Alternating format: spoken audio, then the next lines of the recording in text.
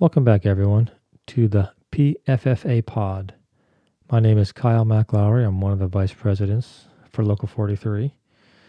And I'll start off by apologizing that it's taken so long to get this episode out to y'all. I'd hoped to get it done before I left on vacation in mid-June. Didn't quite get it together, so here we are, early July. Today we'll be talking about PERS. I'll be speaking with John Davies and Keelan Kwai, specifically about OPSRP, the OPSRP retirement plan. The way it worked out is I've got Keelan, John, and myself the first half, and then in the second half of the show, it's just John Davies and myself sort of talking about the numbers and geeking out over the numbers a little bit about the IAP accruals. I do want to quickly ask you to excuse the background noise and the cell phone beeps partway through and the audio quality. We ended up just recording most of this on my iPhone coming off shift. This particular podcast can be really enhanced by checking out the show notes. There's a link to a PDF, has a spreadsheet that lays out all the numbers that we talk about in the second half. So if you're interested, I encourage you to look at that. It has final average salaries, it has IAP accruals and things like that. Pretty interesting. There's also a link to a video. It's put on by the SEIU, and that one is just a history of PERS in Oregon, and it's quick and it's very informative. So with that intro, thanks for listening. Okay, so I'm sitting here with Keelan Kwai and John Davies. My name is Kyle McLowry. We're going to be talking about PERS today. Pick up. So Keelan, where do you work? What's your situation? I have just over 10 years in. I am a Keller Relief Officer at Station 7. So just over 10 years. So when were you hired? The end of 2007, last class. Last class. So one of the first OPSRP classes. Yeah. John, how about you? Hired in 07, work at Fire Station 28. You guys go through together? No. No. So who's first? He was the class ahead of me. Probably like 2 months or something? 3 months. You mentored him coming through twos? Yeah. Didn't work out too good though. When I saw him Lieutenant failing and everything, I knew I'd be fine. He's making me look good. Awesome. All right, so PERS. I'm thinking that most of you out there that are OPSRP members, so OPSRP is anyone hired January 2007 or later, have probably run into one of these two guys. And if you have, you've probably talked about IAP contribution or the PERS benefit, the retirement benefit. So I will make a disclaimer. You guys can agree with me or not. We're not experts. I'll tell you, John and Keelan know a lot more than I do, certainly about the topic. But as far as being the gospel on the topic, these guys know a lot, and they've done a lot of research. So what sort of got you started? I'll start with Keelan again. Well, I don't really have any background in PERS, other than that I am a PERS member. But what got me into it actually was John Davies. Oh. And I saw him here. I saw him at Station 28 one morning, and he and I hadn't talked in a while, and he just mentioned to me about the legislation that was going on at the time, which were 2 Senate bills that have come and gone. But I didn't know anything about it. John was explaining some things to me, and it was extremely frustrating listening to John, not John himself, but what he was saying. He was telling me kind of the whole story, the other half of our pension that I did not know about. And that other half he was telling us about was what Senate Bills 559 and 560 were. Okay, so that's the IAP. I guess my question was more of how did you then educate yourself? What have you been doing? Phone calls to the PERS office, our local PERS office. Everything's online. It's just finding it and knowing the questions to ask. And so that's what took so long. John had already done most of the legwork, so he kind of let me know what he had learned up to that point. Then he and I just decided to kind of join forces and basically, do our own independent research. And we probably talked, I don't know, every week, every 2 weeks. It was quite a bit, yeah. about new findings. So you were making calls to the PERS board, the person... Oregon Secretary of State's office, okay, the local PERS office. And lots of reading online. Lots of reading online. Okay, awesome. Yeah. So it sounds like, John, you maybe were the spearhead of some of this. How did you sort of start getting, I don't know, involved, into it? When you take a job as a firefighter, I believe you're kind of entitled to pension. You know, it's something that part of your deal of getting hired is a pension. And I always kind of wanted to know, the guys when I worked in St. Helens talked about the pension over and over and over again. They explained it to me and they said, you guys have a good pension. It's not as good as the tier 1 and tier 2, but it is good. Mm-hmm. So you have to protect that. There's nothing in the state legislation that will protect your pension. They can change it any day going forward. And so you've also just done a lot of reading. Will you give us your information online or? That and calling around to different fire agencies, okay, different union members. Cool. Awesome. So I'd like to just do a quick rundown of, just for the OPSRP members out there who maybe don't remember or don't know, just a quick couple-minute rundown of what the benefit is. Basically, the OPSRP pension is two parts. The first part is what would be called a defined benefit. Essentially, it's 1.8% of your final average salary multiplied by the years of service. So basically, you get 1.8% for every year served times your final average salary. I'm sorry to put you on the spot, but if that was 30 years of service, what does that come out to? 54% of your final average salary. Cool. So for every 5 years you work, it's 9%. Every 5 years is 9%. Got it. Correct. Okay. So if you were to take, $100,000 final average salary, okay, which isn't too far fetched from where we're at now, that'll be $54,000 defined benefit. Okay, so that's the number we'll run with for this example. This is an example. Yeah. So round numbers, 100,000, 54%. So that's part one, and that's all I knew about before I talked to John a few years ago. And then the second half is the IAP, and those are the statements that we get every year, that we should be getting every year.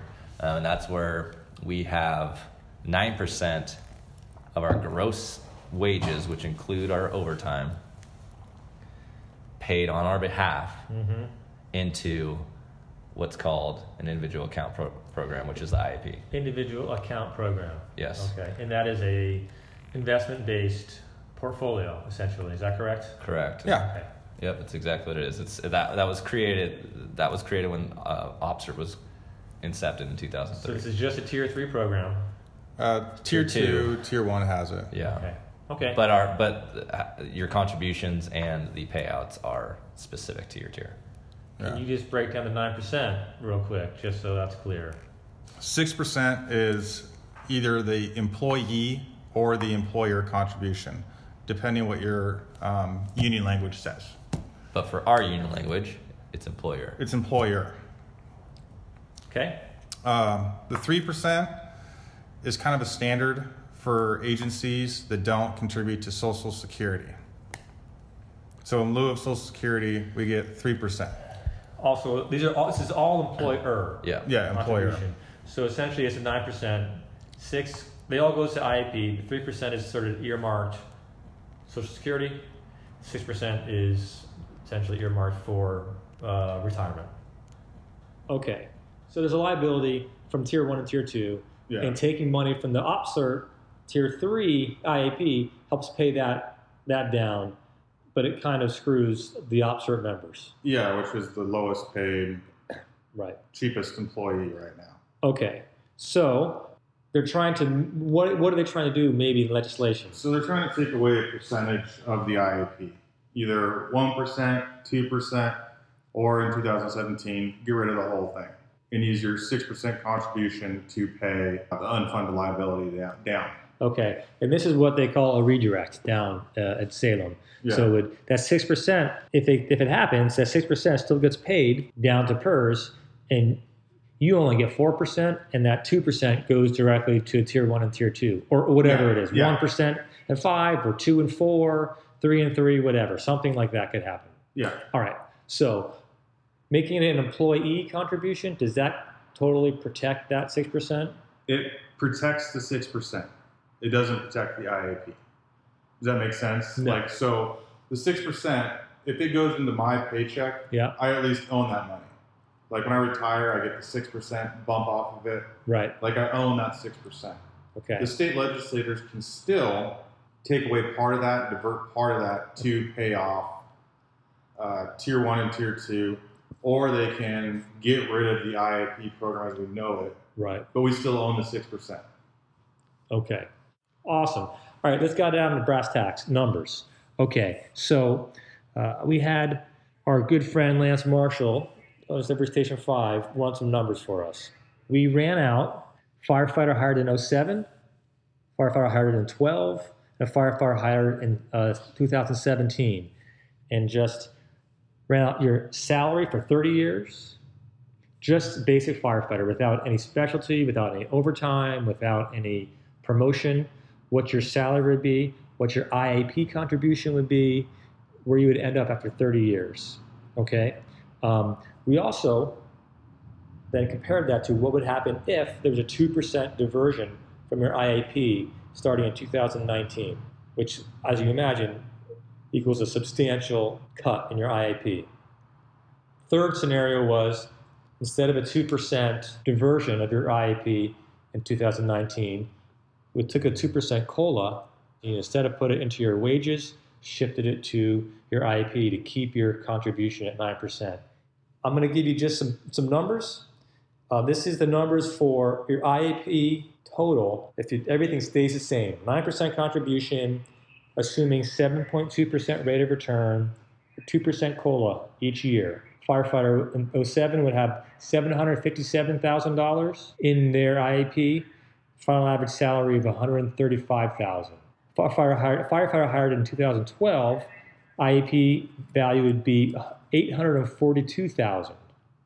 The firefighter hired in 17, IAP would be $932,000. Okay, so let me just run this real quick, then I'll let you go, John. Okay, the difference, if you had a 2% diversion in 2019, if you're hired in 07, you would have $77,000 less in your IAP.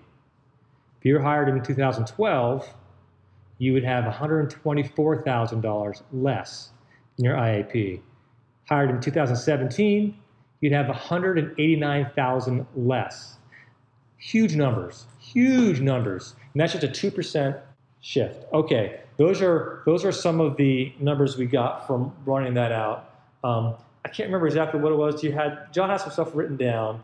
Run out a scenario for a firefighter retiring after 30 years of service who was hired in 2007, excuse me. 2007. Okay, so what was the firefighter's final average salary on there? Is one. So final average salary, $135,425. Okay, so you take 54% of that, and that will give you $72,900 a year. That's the defined benefit. Defined benefit. I'm sorry, one more time. What is that number? $72,900. Okay, so like $73,000. $73,000. Your IAP balance will be $757,781. I just did interest only withdrawals on that. Okay. So you're kind of living off your interest, so that money will last a long time, and that's going to equal $22,733 a year. So what what is your interest? What are you calculating as your interest for that? We just did 3%. Very conservative. 3%, drawing 3% on 700 some thousand. Okay. Yeah. So that way you have your main principal there. You're just kind of skimming the interest that year off. All right. So never touching the principal, just your interest. And what's that total then? Both of those? That's $95,000 a year.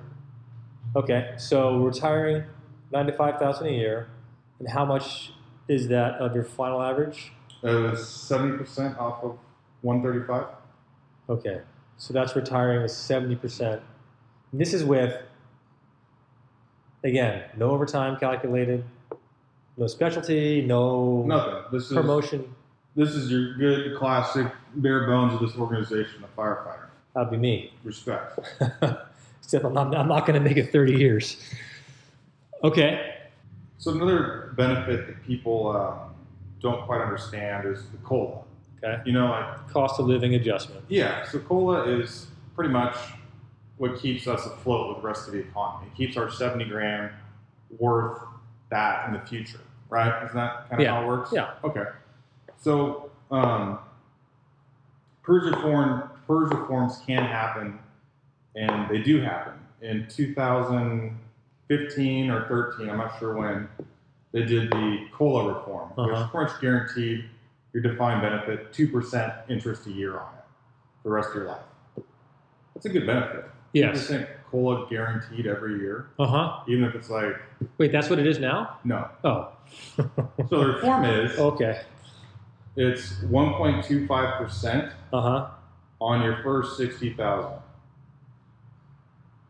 Is that the same for tier 1 and tier 2? Yeah, everybody has a single Everybody has, COLA okay. blended. Then anything over 60,000, Uh-huh. you get a 0.25%, 0.25. 0.25. So we go back to our firefighter at $72,900 a year. So Well, what is that number again? That's the That's the defined benefit. Thank you. His $60,000 of that, like 0 to 60, Yeah. you'd see a 1.25% COLA. Then the 60 to 72, you'd see a 0.25% COLA. So ultimately, the retirees are going to slowly fall behind. It sounds like Yeah, with the colas, unless COLA stays 0 for a long time. which is not that likely. Well, hopefully, Hopefully it doesn't not. happen. Yeah. I think long as we stay kind of close to COLA, I think we're okay. Okay. I'm going to go back real quickly. I remember there's something I forgot to mention earlier. I just wanted to throw in that PERS has been a healthy and productive retirement for a long time, for I'm going to say 70 years. Yeah. In 1979, there was high inflation, and up until 1979, the employee was paying for their retirement. Instead of getting a pay raise to keep up with inflation, 1979 is when they instituted what they called the 6% pickup. So everyone negotiated, yes, instead of taking money in our paycheck, we'll let the state or our employer pay this 6%. So this 6% that is now maybe going to be taken away was something that was already negotiated as in lieu of pay for us.